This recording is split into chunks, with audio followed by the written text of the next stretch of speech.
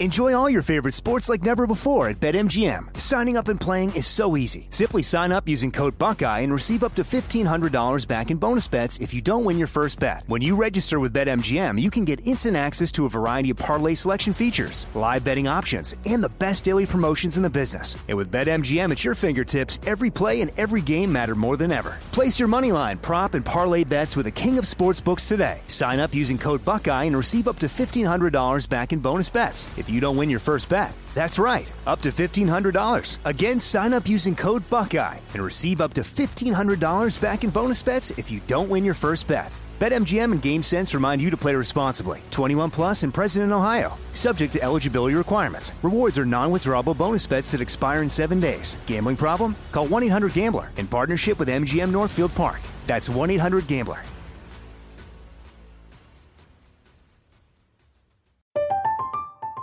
I'm Katya Adler, host of The Global Story.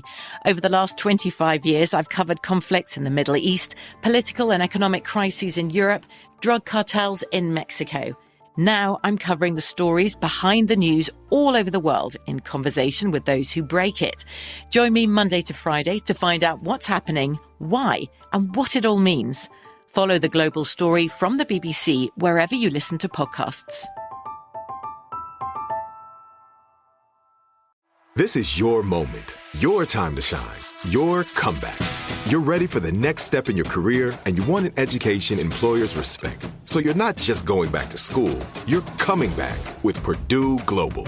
Backed by Purdue University, one of the nation's most respected public universities, Purdue Global is built for people who bring their life experience into the online classroom. Purdue Global, Purdue's online university for working adults. Start your comeback today at purdueglobal.edu. Open a limited-time 11-month certificate at Kemba Financial Credit Union. At 5.25% APY, it's more than triple the national average, plus it's a safe and secure way to grow your money. Visit your local branch or kemba.org/cb for details. Offer expires May 31st, 2024. APY equals annual percentage yield. Restrictions apply. $500 minimum and $250,000 maximum deposit. Advantage status required. Comparison based on bank rate average. Federally insured by NCUA.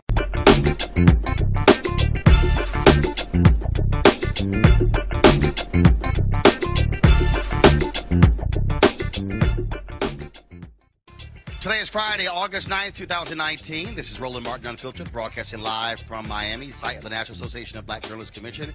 Coming up on today's show, it's been 5 years since the death of Mike Brown. We'll talk to his father about this day, how the family feels, and what he still wants to do to seek justice for the police officer who shot and killed his son. Also, on the show, we'll talk about Brian Banks, a brother who served time in prison for a crime he did not commit. My interview with him on the very issue. Vice President Joe Biden screws up again. He says that poor kids can learn as much as white kids. I'll unpack that and why the media plays a role in that sort of thinking. Also, folks, on the show, a brother wants to buy a home. He is about to close on it, then discovers that the homeowner is applied to the KKK. I don't think he bought the house. It's time to bring the funk and Roland Martin Unfiltered. Let's go. He's got it. Whatever the miss, he's on it. Whatever it is, he's got the scoop, the fact, the find. And when it breaks, he's right on time and it's rolling. Best believe he's knowing. Putting it down from sports to news to politics. With entertainment just for kicks, he's rolling. It's on go, y'all.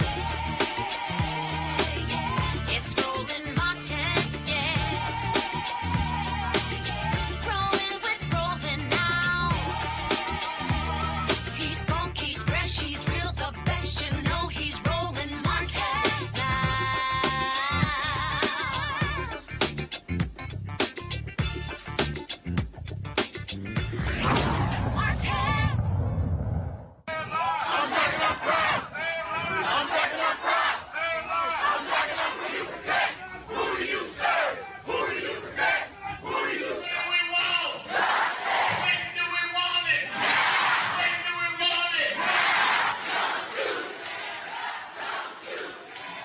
Folks, that's what it sounded like on the streets of Ferguson, Missouri 5 years ago, August 2014, when Mike Brown was killed by Ferguson police there.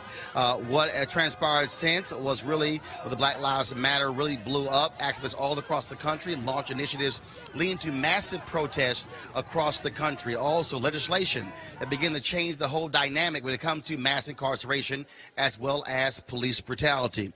Of course, Dorian Johnson was one of those men who said that Mike Brown had his hands up at the time of the shooting. Of course, people also remember that the body of Mike Brown was there in the streets for a very long period before his body was taken away, causing, again, more people to be angry with how the treatment took place. So many things have taken place since the death of Mike Brown 5 years ago.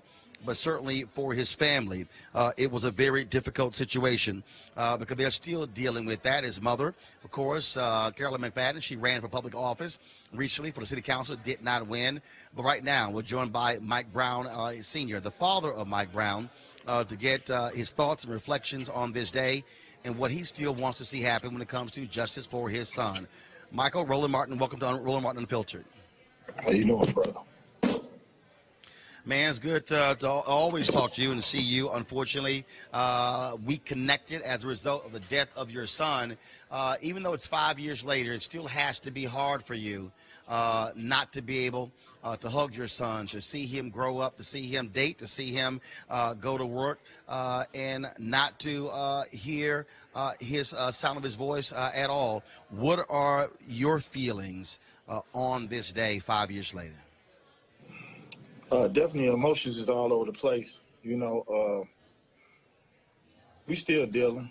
You know, today ended up being a okay day. We had the press conference this morning demanding the prosecutor, the new prosecutor, to reopen the case. 11 a.m. we did the regular ceremony, you know, and then now we are into community day where we have vendors and people. We have people from all over the place here, you know. So it's kind of happy, sad, you know, day, you know, because I'm definitely seeing people enjoy their self out here. So that kind of helps.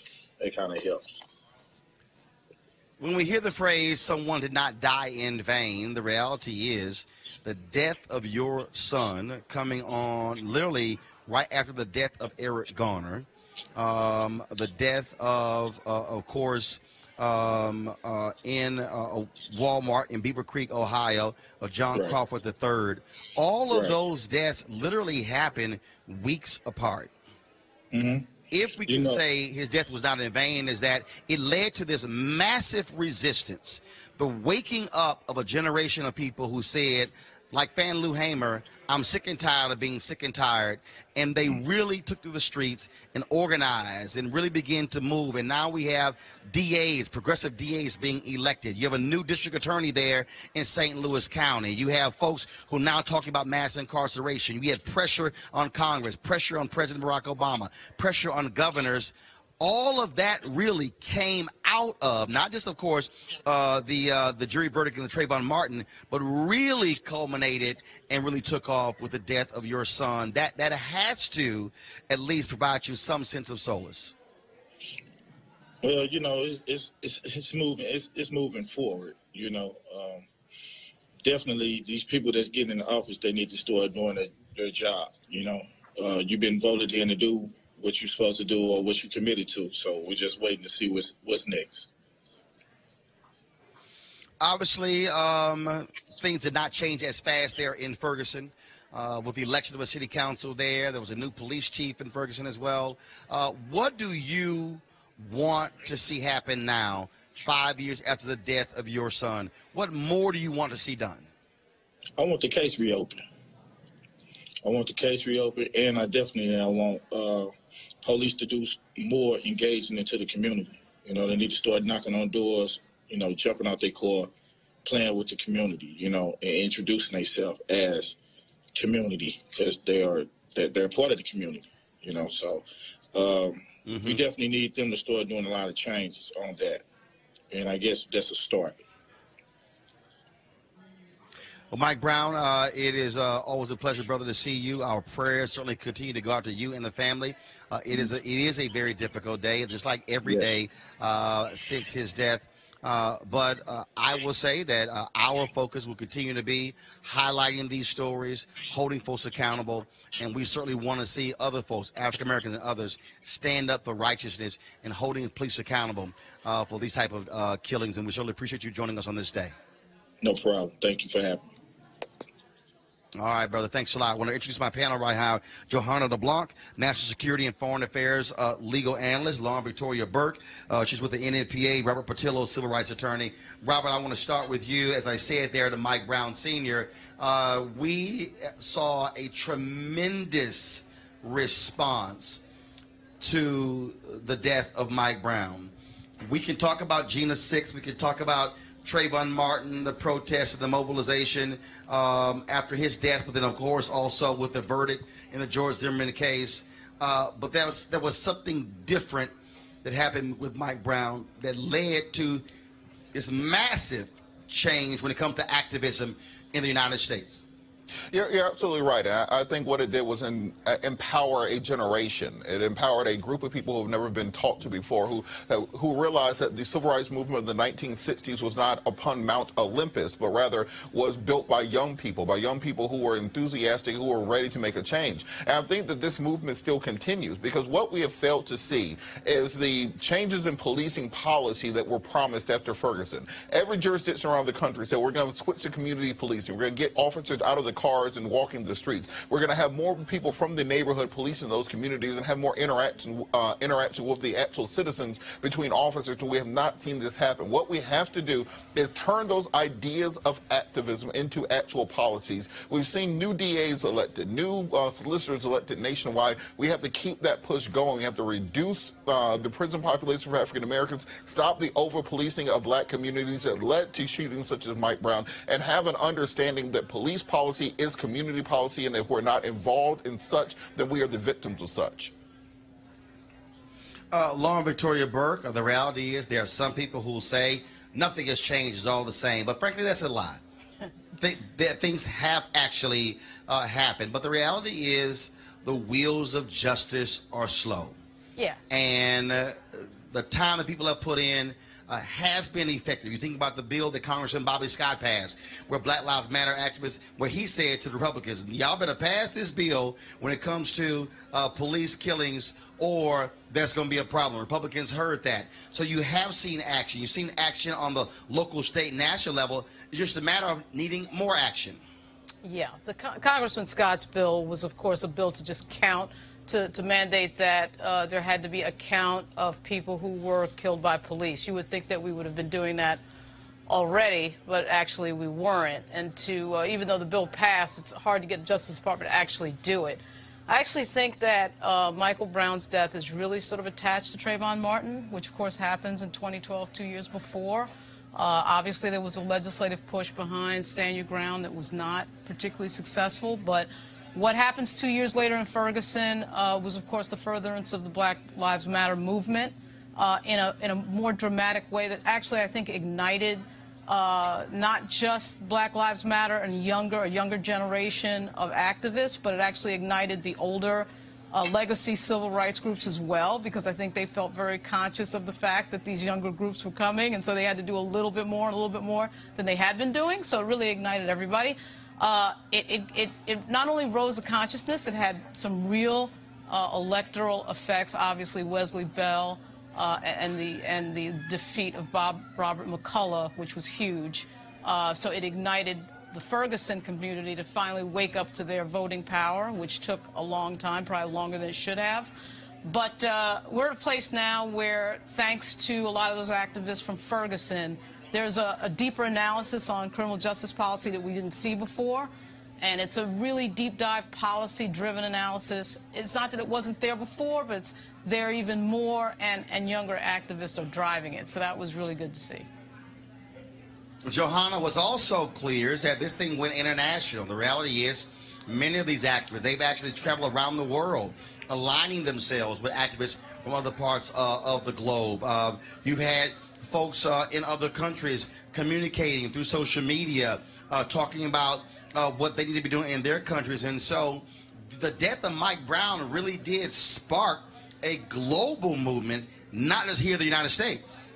Yeah, Roland Martin, I would agree. The notion of the use of excessive force by police officers is not unique only to the United States. It's actually a global phenomenon. In fact, places like South Africa, after that incident occurred, people rose up and people were protesting in their own respective communities, in their own respective countries, about some of the flawed systems that they have that targeted people of color. And as you know, South Africa is a place where, that has a history of the apartheid, a system very similar to the United States when it comes to race relations pertaining to people of color.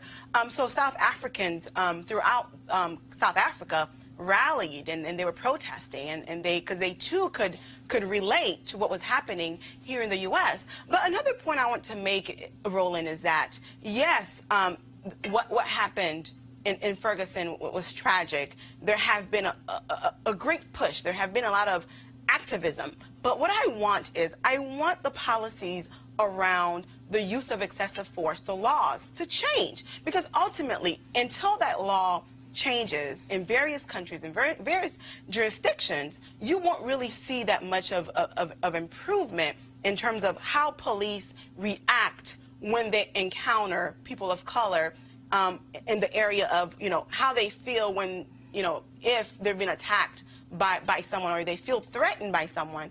So until the law changes at the state, local, and maybe even the federal level, we won't really see much change. I really want to see these policies changed. Well, again, though, but the reality is this here, and that is you're not going to see such change on the federal level because, frankly, local law enforcement is local. And that's one of the things I think the activists also learned.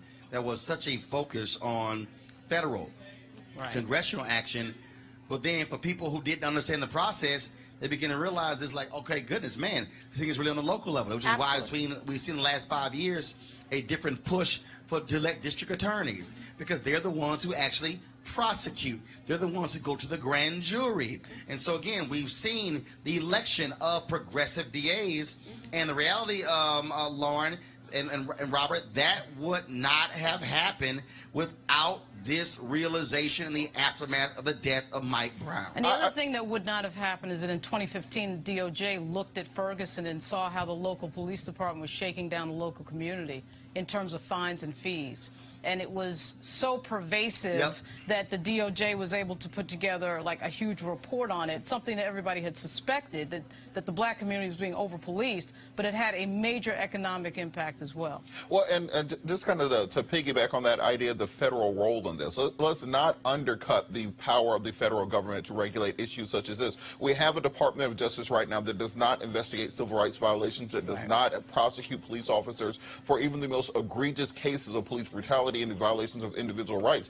In the 1960s, what the Department of Justice was able to do was go into local racist jurisdictions and regulate things and change the local policies that could not be changed on the local level. So while we have these presidential candidates running around talking about busing in the 1970s and talking about reparations and talking about every other issue under the sun, we have to make sure we hold their feet to the fire, because this is the longest sustained social action that our community has had probably in the last 30 years, and we need to see this taken as a #1 priority by the people who are asking for our votes.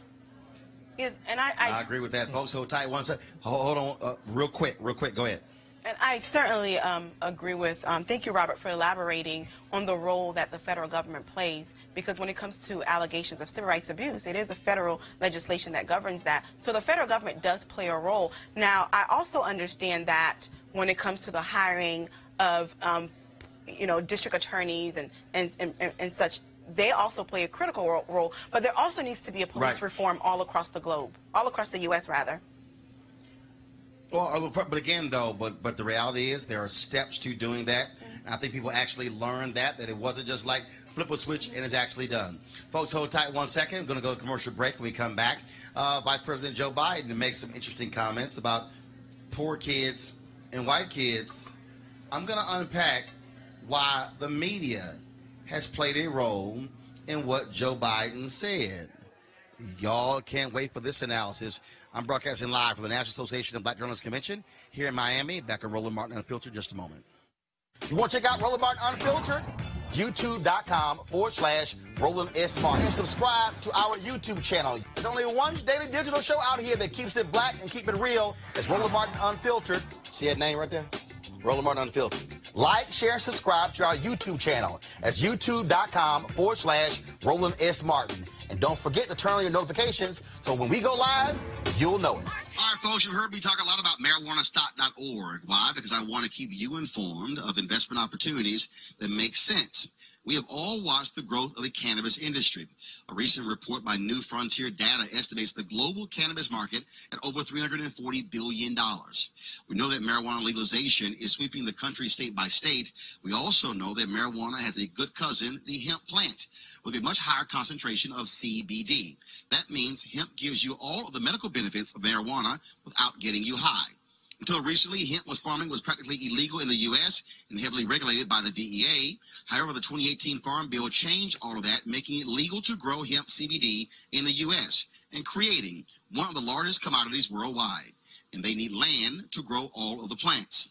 Folks, this is not rocket science. It's just an investment, an incredible investment opportunity.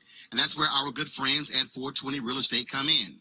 In their business model, it is simple. They buy land that supports hemp CBD grow operations and lease it to licensed, high-paying tenants. That's right, they are hemp CBD landlords, and you can get in on the action.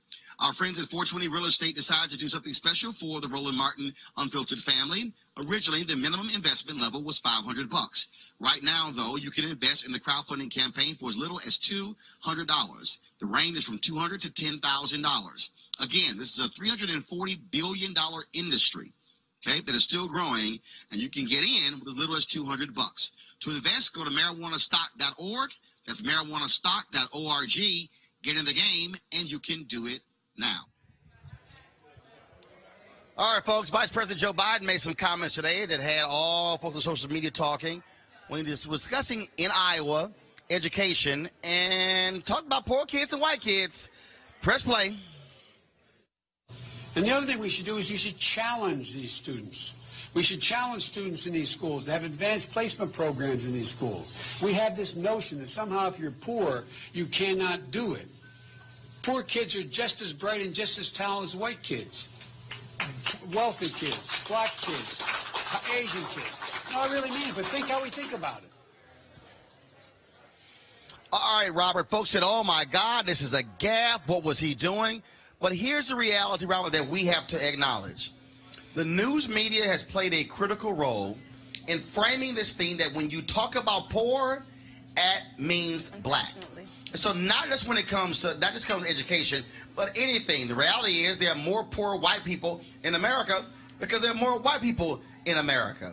But what has happened is when you talk about poor, I guarantee you, if you do the study, if somebody says, what's the first thought that comes to your mind when you say poor? They are going to think black. So it's no surprise when Joe Biden made that comment, because that's exactly how America thinks, because we have been framed to think when you think poor, you mean black. Well, I think also the media is really trying to help reelect Trump.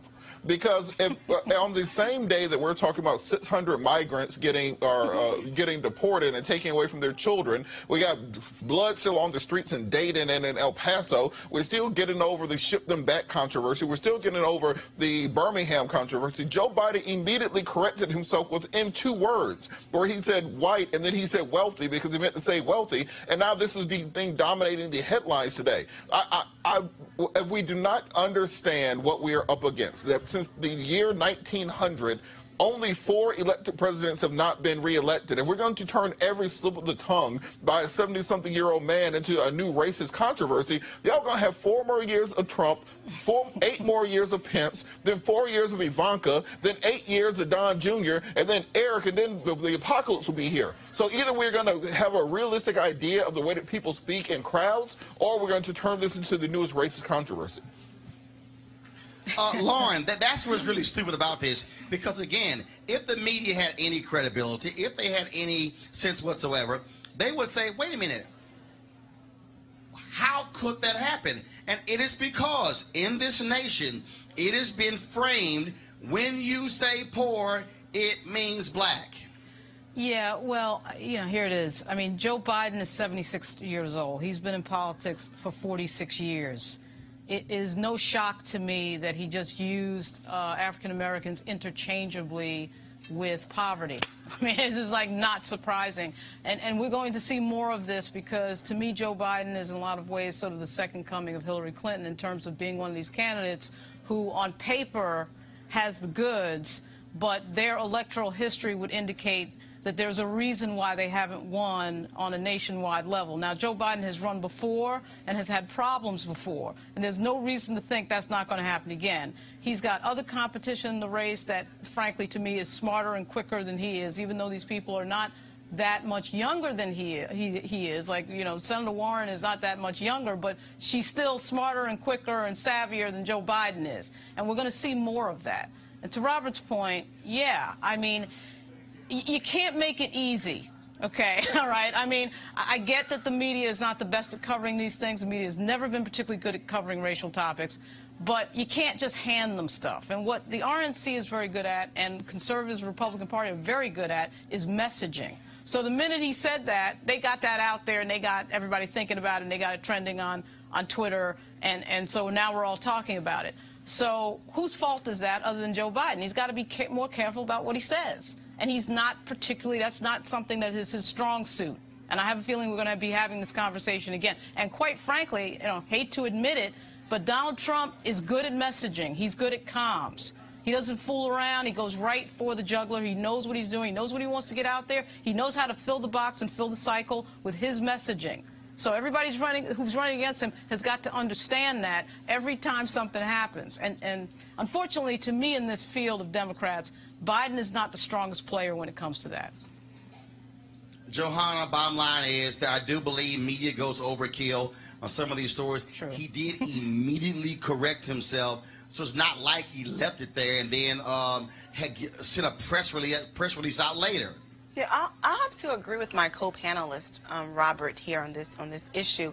I think that the media is very strategic. The media knows what people want to hear, right? And people who are not paying attention, people who don't get a chance to read the full story or the full article, will immediately go to the notion that, Senator Biden said, black people are poor, something of that effect. So if people who are critical thinkers will think a bit deeper into it, but I think the media is doing a really good job in terms of trying to get Donald Trump reelected. And I think if we're looking for a perfect candidate, we're never going to find one. So good luck with that. He is going to make mistakes. He is going to say things that may not sound perfect when it's taken out of context. But we have to realize that if the Democratic Party wants a nominee, we need to be less divisive and less critical. Just to hop in real quick, I need the news media to stop being so transparent and trying to turn Elizabeth Warren into a thing. Elizabeth Warren isn't a thing. She's polling at 12% nationally. I've never seen an Elizabeth Warren bumper sticker. But hold on. Every single debate, there was a debate where Tulsi Gabbard won. They said Elizabeth Warren won. Every single new MSNBC, CNN, they're trying to turn Elizabeth Warren into like the new trend, into the new thing, into Coke Zero. But nobody's actually out here calling for it, and that's why they're cannibalizing. They're doing exactly what President Obama said not to do, which is to form a circular firing squad, trying to make Elizabeth Warren into a thing when the people aren't calling for her as a thing. Warren is polling at number 2 in the polls right now, and she is surging in the polls right now. And it's not a matter of turning anybody to a thing. There is a reason we have primaries, okay? And there's a reason why the Democratic Party flopped last time by just having Hillary Clinton and anointing her the candidate and deciding that she was going to be it. That was a mistake. The way you find the best person is you have competition. And so there are going to be moments when everybody says, wow, we're criticizing the front runner, and that's not a good thing. But that's why you do this, because you do end up, in my view, you do end up with the best person. Not only you're criticizing the front runner, it's just the notion that we're not getting the full story. We're being critical, and it seems like we are looking for a perfect candidate, and that's not going to happen. So we need to wake up and understand that there is no such thing, and accept candidates how they are, because we know we have Biden's track record. He was the vice president to President Barack Obama, and some of the policies under the Obama administration were not that bad. So I think that he's a good contender, and we need to stop this notion of a perfect candidate. All right, folks. All right, now it's time for our weekly American and Worker segment, sponsored by AFS-CME.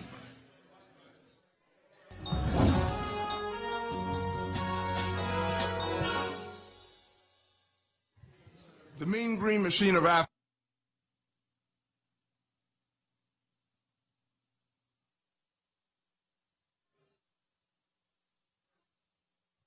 All right, folks, we're having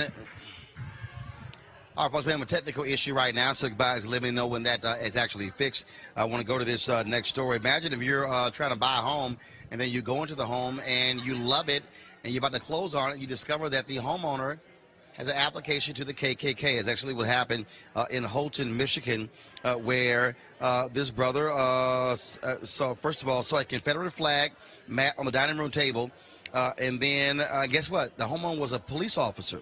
When the family and their real estate agent went upstairs to check one of the bedrooms, Robert Mathis and his son noticed a lone wooden plaque holding an aged yellow document. They were discussing it when they saw it was an application to the KKK. Needless to say, they didn't buy the house.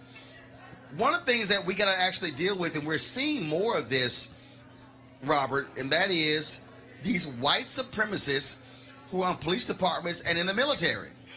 Well, you know, I had an interview with the KKK on my radio show about a year ago, and one thing they made very clear, because we were talking about the Charlottesville protests, is that those are the people that you don't really need to worry about.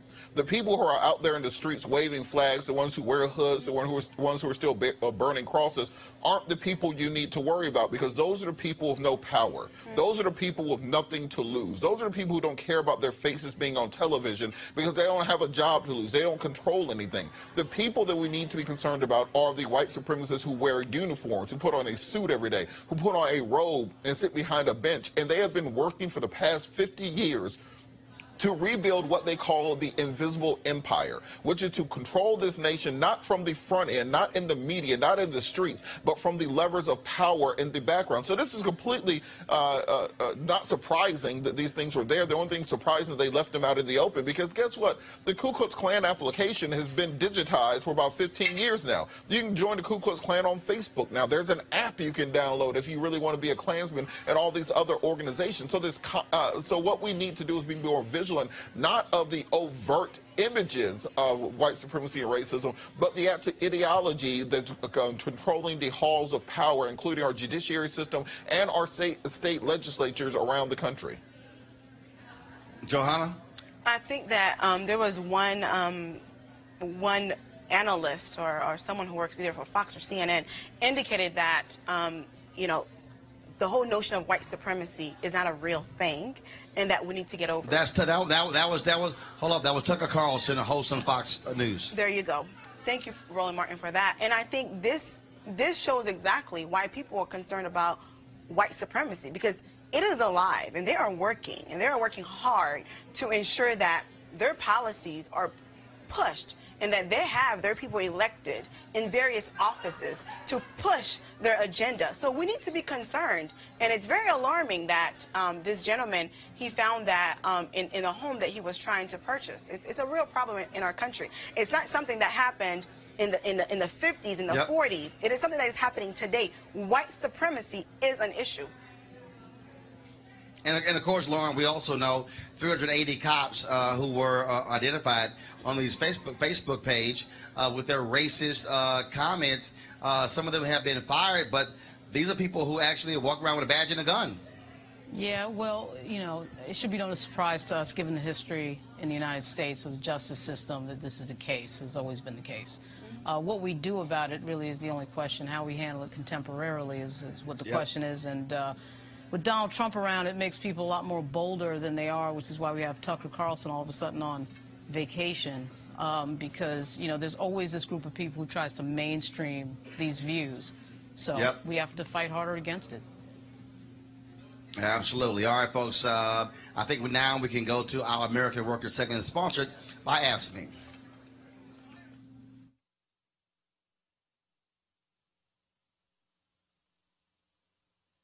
The Mean Green Machine of AFSCME is on a roll. Earlier this month, the governor of Nevada signed a bill empowering 20,000 state employees with collective bargaining rights.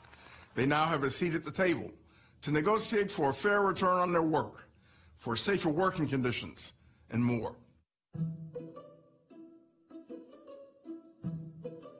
This is the biggest expansion of collective bargaining rights for state employees in any state since 2003. And it comes on the heels of a similar win for Delaware state workers, improving their ability to bargain for better wages. In Illinois, AFSCME members endured a 4-year reign of terror under former Governor Bruce Rauner. Rauner wouldn't even come to the table with us. But now, with the new pro-worker governor in office, we have a tentative contract that honors the contributions state employees make to their communities.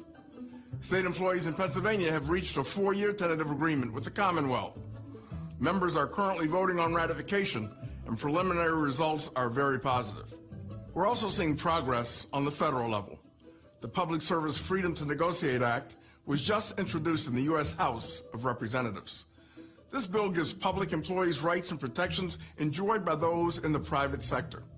It requires public employers to recognize unions when a majority of employees want one, to bargain over wages, hours, and terms of employment, to provide access to a dispute resolution mechanism, and to allow union members to voluntarily deduct union dues from their paycheck.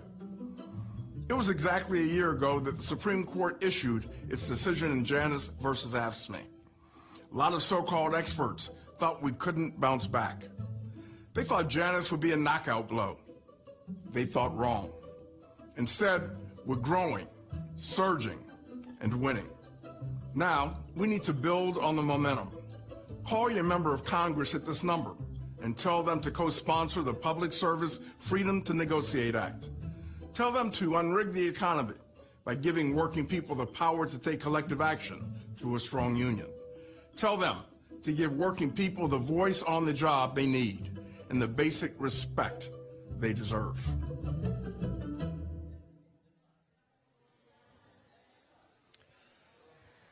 As I said, folks, we're here at the National Association of Black Journalists Convention here in Miami. And, of course, next year we're going to be in Washington, D.C., and then the following year in Houston. Just a few moments ago, the results revealed here at NABJ who the next president is going to be. So joining me right now is Dorothy Tucker, who is currently Vice President of Broadcast on the board, who will assume the mantle of president when we convene we end the convention on Sunday. She's a reporter, longtime reporter at WBBM TV in Chicago. So you should be feeling pretty good. I am thrilled. I am numb. I am humbled. I'm so grateful for the support of NABJ members, for the people who campaigned with me, campaigned for me. It really was an honor, to run this campaign and get an opportunity to talk to so many of our members and to hear their recommendations and their concerns and just engage with them. It was fabulous, and I so look forward to being able to lead an organization of such talented, beautiful, skilled, experienced journalists, and to take us into the next few years. 4,421 members announced on Tuesday. More than 4,000 folks at this convention, our highest ever. 75% of this membership, Gen X, Millennial, or Gen Z. So what's the plan? Well, the plan is to continue to do what we're doing. However, there's some things that we will build upon. Having been VP of Broadcast for the last 4 years, having sat next to Sarah Glover, who did a fabulous job, I learned a lot. I think there are some things that we can improve upon.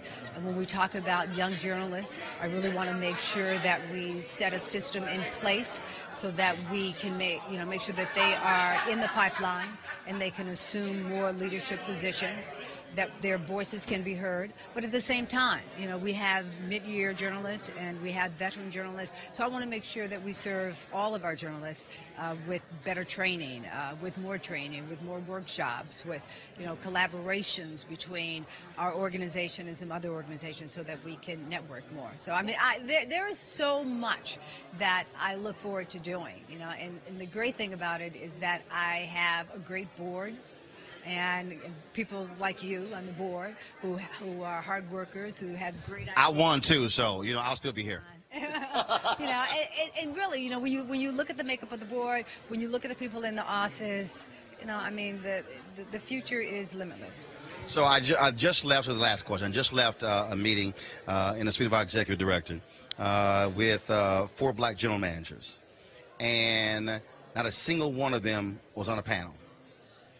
And one of them, a couple of them actually said they submitted workshops and none were accepted. And what I said to them is, I said, one, that ain't going to happen again, because here they are at the pinnacle, if you will, of local television, and our folks need to see black general managers so we don't only think we can be television anchors or reporters. Well, you know, that's true, but you said 4. And that, well, no, that was just who's in the meeting or more, but yeah. Well, but that even tells you, that still is disturbing that only 4 would be here. The percentages of African Americans in GM positions, in upper management, the numbers are not high. Yep. And that is something that I am committed to changing. And that is something that we're going to continue to talk to the newspapers and the networks and the digital companies to push for diversity and to make sure that we can increase those numbers. But as far as the organization, I completely agree with you. We've got to make sure that people like that, who in those powerful positions, that our members get a chance to see them, hear from them, and touch them, because they're important. One more final question, like a black church, like a preacher. One more final question. The main reason that I said, I did a video where, look, I served with all 3 people who run for president on different boards. I said the most important thing for me was activism. And I do believe that we are the largest journalism organization of people of color. And we must make it perfectly clear to this industry that it's not going to be business as usual, and we're not going to be playing games and quiet when we see no black folks in executive positions. They need to feel us. And if we got to go hard, that has to happen, because we're 24 years away from America being a nation majority of people of color. We will not be having this conversation in 24 years and should not. No, absolutely. And, the thing is, when you look at the numbers in the newsroom and upper management, they are dismal. So we have a lot of work to do. We've done a lot of work, and we will continue on this track to make sure that our message of demanding diversity is heard. All right. President-elect Tucker, I'll see you at the meeting on Sunday. All right. Thank you. All right, folks. Dorothy Tucker again, just elected president of National Association of Black Journalists. And yes, I was running unopposed, so I will continue for the next 2 years as vice president digital of the National Association of Black Journalists. Ken Lemon will be our VP of broadcast, and so we certainly look forward to our leadership. All right, folks, beginning today all across the country, the movie The Brian Banks Story is debuting in theaters nationwide. He's a young man. Of course, he was accused of rape. The woman who accused him, he went to prison. She later recanted. He was exonerated. Now it's going to the big screen. We were at Essence Festival in July. I had an opportunity to catch up with Brian Banks to talk about this powerful movie.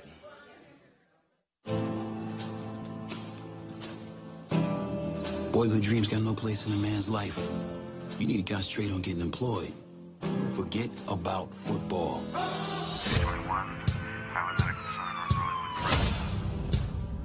When I was young, it was hard to see a way out. Football gave me an option. Brian Banks with the tackle. By the time I was 16, I had the attention of the NFL. The sky is the limit for this kid. So what happened? Why don't you play anymore?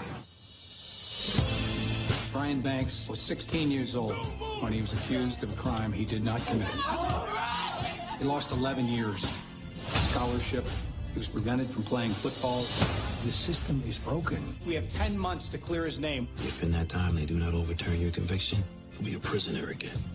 We need something big, something extraordinary. It's extraordinary that I'm still here. I'm still standing. Yeah. You ever been locked up? It nearly killed me. How did you survive it? Almost did. And I met a man who showed me a different way. All you can control in life is how you respond to life. I know what I have to do now. My son is innocent. They tried to count me out. You think you'll get another shot at the NFL? Trust me, we got a plan. I am innocent, and the truth matters. I know the system doesn't care about me. But you didn't deserve what happened to you. Brian's gonna run out of time. I'll tell you what's extraordinary. I am.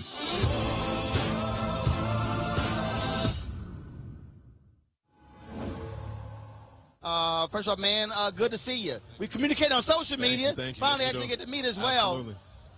It still has to be surreal for you how this story has just reverberated around, and you are like so many other black men who've been accused of crimes, who've had to go to prison, who've had life derailed, but in some cases, guys were in there 30, 40 years. Luckily, that wasn't the case for you.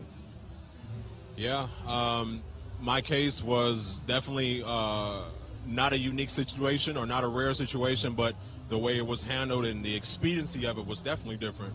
But yeah, it was definitely, you know, it's an experience, and it's a family experience. It's not only just something that I went through, but it was something that my mom went through, something that my brother and sister went through, and it's something that I always talk about is wrongful convictions not only affect the person who is incarcerated, but the family, the community, and so forth. So yeah. And now, of course, with this movie, now by being on the big screen and being able to tell it, we think about When They See Us, what that did for the Exonerated Five, former Central Park Five. Storytelling allows for a different audience to learn about what happened. It's so important that our stories, people of color, black men, black women, it's important that our stories are told. I think we kind of live in a life of normalcy where so many tragic things happen to us that we normalize it in our minds, and we don't share these stories because it's such a common experience that we go through. But I think it's important that we do turn these serious stories into forms of art for people who are not aware of the things that we encounter on an every single day basis, and for those who need to be educated upon the judicial system, how our society works, how our society views us, looks at us, and what we want to see change within our system. It's imperative that films like this are made and that we go out and support them. If we're not there to support them, then they assume that these stories don't matter. How was it, though, for you to sit there and watch you on the screen, but it wasn't you, and you're having to watch your story and receive it the way everybody else receives it? It's hard. I'm not gonna lie to you. You know, I've had an opportunity of being in several screenings of the film, and you know, I do more of crowd watching now than I do the film. But for the first 3 times seeing it, it was hard to disassociate myself from the film because it was something that I actually lived and experienced. So watching certain moments of my life and tragic experiences be shown on the screen, it was like reliving it all over again. But I understand the importance and the value of making a film such as this. Yeah, it's cool to get my story out there for people to know who I am and what I've been through. That's cool. More importantly, this is a movie for those who cannot speak for themselves, those who are currently behind bars, who right now, as you and I speak, are in a cage for something that they didn't do. And that's my last question. How does it make you feel when you hear somebody say, I didn't do this, and the public go, oh, they all say that? You know, it's one of those things where I can relate all too well. There were so many days where I screamed big and pled for somebody to listen and nobody did. And then when finally people started to listen, then other people started to come around and go, oh, he was telling the truth this whole time. I think it's just, you know, it's one of those situations where if you weren't there and you don't know what actually happened, it's hard to look at somebody and say, you know, I do believe you that you didn't commit this crime. But if there's substantial evidence, if there's clear proof that this person didn't commit this crime, and they can show you that, then you have a different situation, you got a different story. In my case, that was that situation. There was no DNA. There was no witnesses. This woman had 5, 6 different stories, and still, they put me behind bars for 6 years. Brian Banks, looking forward to the movie. Brother, so glad to see you here. Likewise. And I think folks will certainly learn something from it. Thank you. It's an honor to meet you in person finally. Thank you for everything that you do, keeping us informed. Please continue your work. We need it. Will do. I appreciate it. All right, folks, that's it for this week's edition of Roland Martin Unfiltered. I certainly want to thank Johanna, want to thank Lauren, Robert for joining me on the show today. Of course, we've had a grand time here at the National Association of Black Journalists Convention in Miami. We've been live streaming events all day. We had a Hall of Fame luncheon earlier, and so if you missed that, my man Gary Howard, the first black head of the Sports Editor Association, gave a phenomenal speech. Tom Joyner got his Hall of Fame award as well, and so you can catch it on our YouTube channel. Some of the other sessions as as well.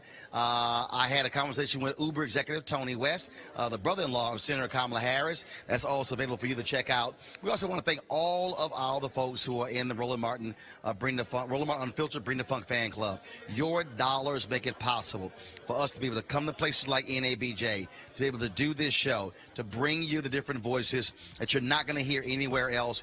This is about, we cover black people. We are about covering our issues, covering our people from our perspective, unapologetic. This is independently owned. No corporate entity owns us. It's about being able to tell our stories. I want you right now, go to RolandMartinUnfiltered.com, RolandMartinUnfiltered.com. Join our Bring the Funk fan club. Support us financially with your dollars. You can pay via Cash App. You can pay via Square. You can pay via PayPal. But trust me, every dollar you give goes to our staff, goes to equipment, goes to every facet of this show to make possible what we do. Every Friday, we end the show, of course, with running the list of all the people who donate to our show. If you don't see your name, send me an email. We'll double check, make sure to get it on there. And so we want to thank you as well. I'm not going to be here Monday. There'll be a guest host. I'll be in Los Angeles for the Cedric the Entertainer golf tournament. I'll have my camera with me, bringing back some great interviews for you as well. And so we look forward to that. I'll be back in the saddle on Tuesday. All right, folks, you have an absolutely great weekend. Again, signing off here from NABJ in Miami. I'm Roland Martin. Holla!